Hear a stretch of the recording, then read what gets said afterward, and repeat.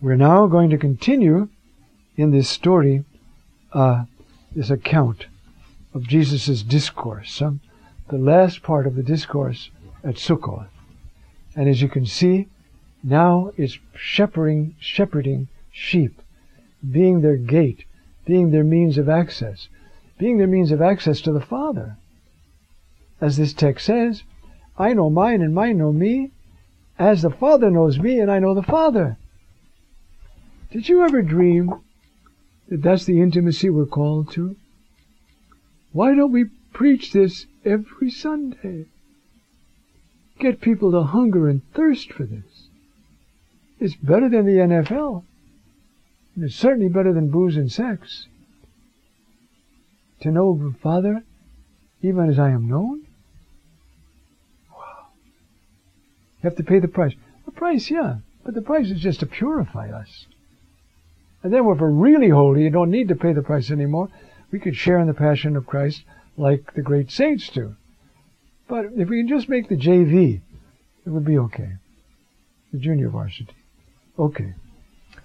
Now there's this very mysterious part of the text. I have other sheep that are not of this sheepfold. Well, he's standing there in the temple talking to Jews.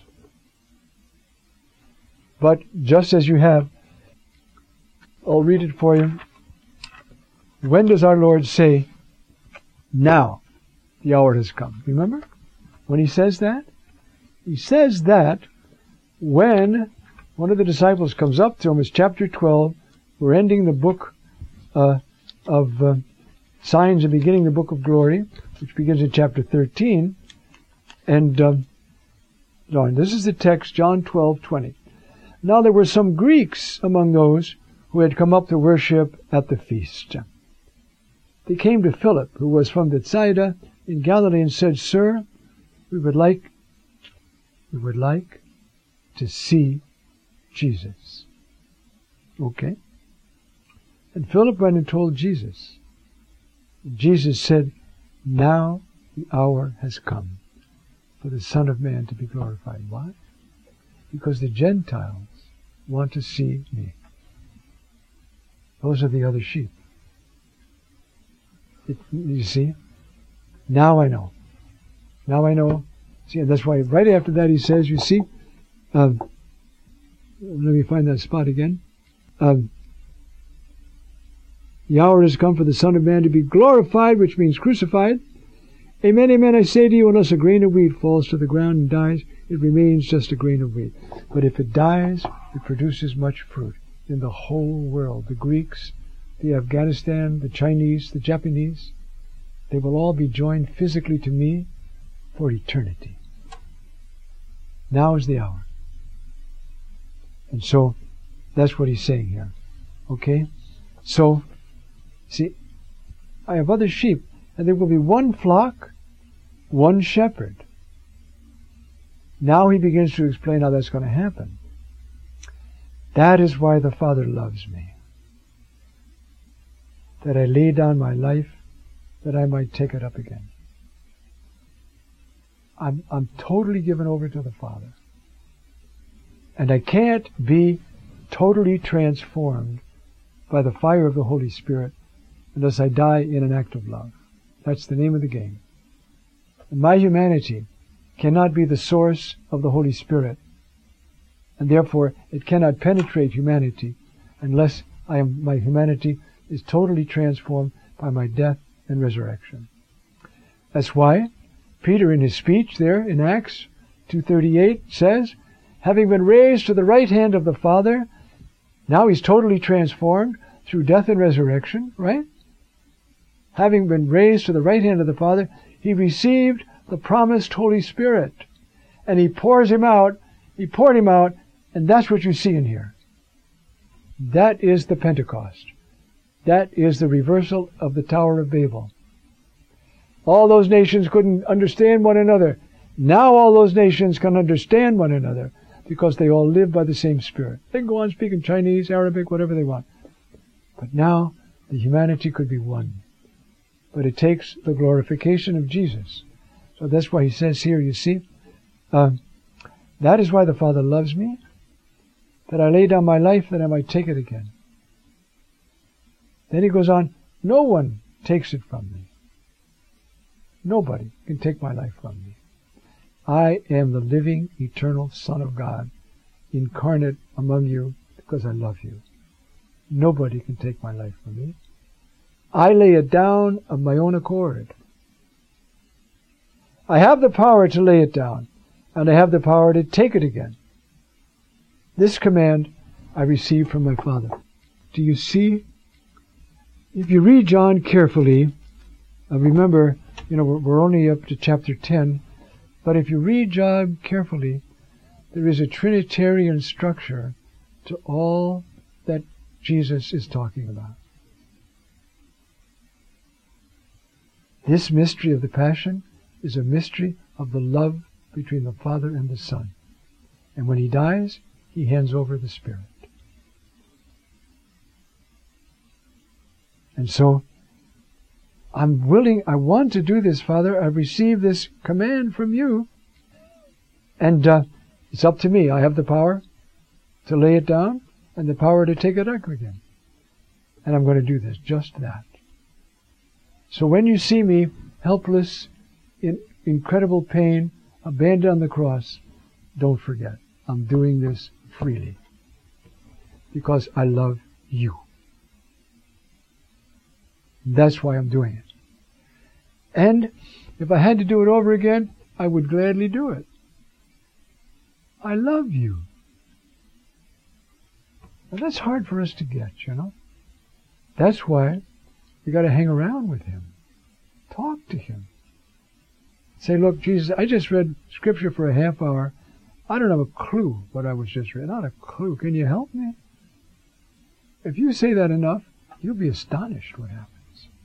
One of the ways he talks to us is right through that text.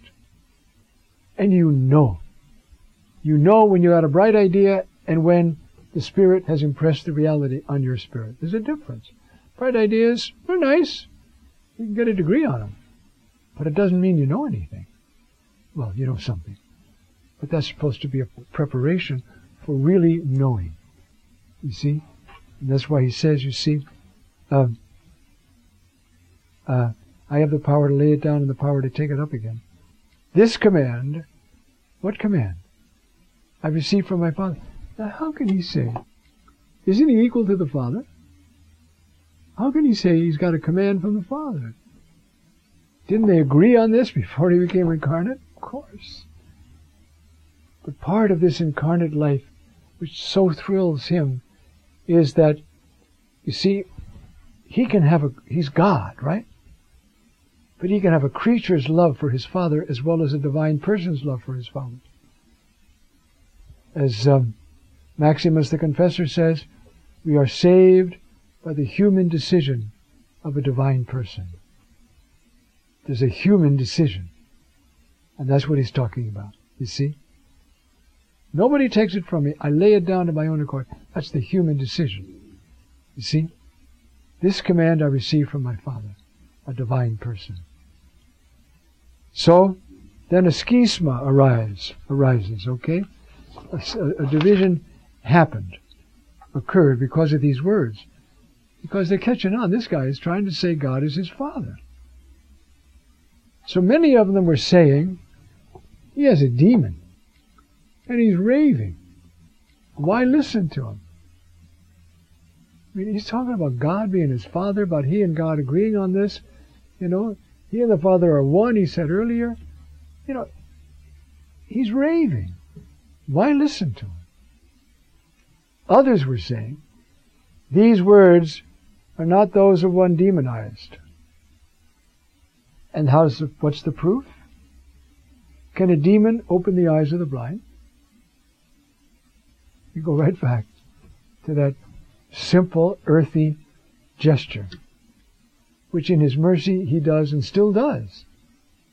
There's still a healing and exorcism and deliverance ministry in the church, in the power of Jesus Christ, so that people will know he's alive, will experience his compassion, and they'll learn to love him, and want to obey Him and give their lives to Him.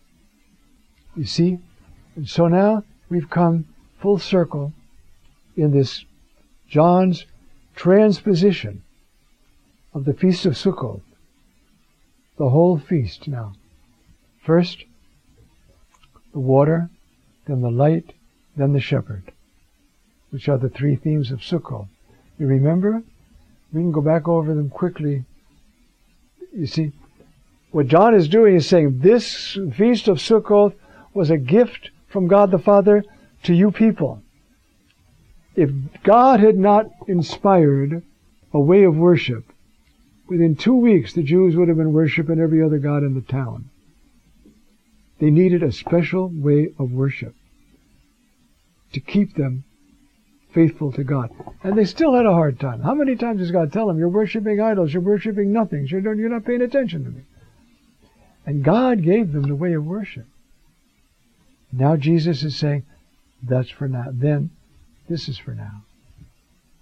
But can you see, even pastorally, when the liturgy, the Mass, is celebrated beautifully, when there's real preaching from the Word, when people are entering into this prayer, when the priest is standing there saying this prayer, you see, this is Christ praying in him, offering himself again, and drawing everybody in that church into this act of offering. So they should all be there glued to their places, listening, with their hearts moving with Jesus to give themselves to the Father. That's what it's all about. And so, you see, that's what he's saying here, you see. And so, can a demonized person, can a demoniac open the eyes of the blind? No. No. In other words, you see, we've started with water. Without water in the desert, you die. I know. I've been in the desert. You can't imagine, some of you have too, how hot it is, how dry it is. And you start to get dizzy, then you get sleepy, you just want to lie down, and if you do, you're dead. You've got to bring water with you. And people have died just walking. There's a famous Anglican priest who died on the road from Jerusalem to Jericho, or Jericho to Jerusalem, I forgot which. But he didn't listen. They say, look, it's hot, it's dry, bring water. No, it's just, and he died. You see, you need water. God supplied it for them because He loves them. He gave them manna, you see.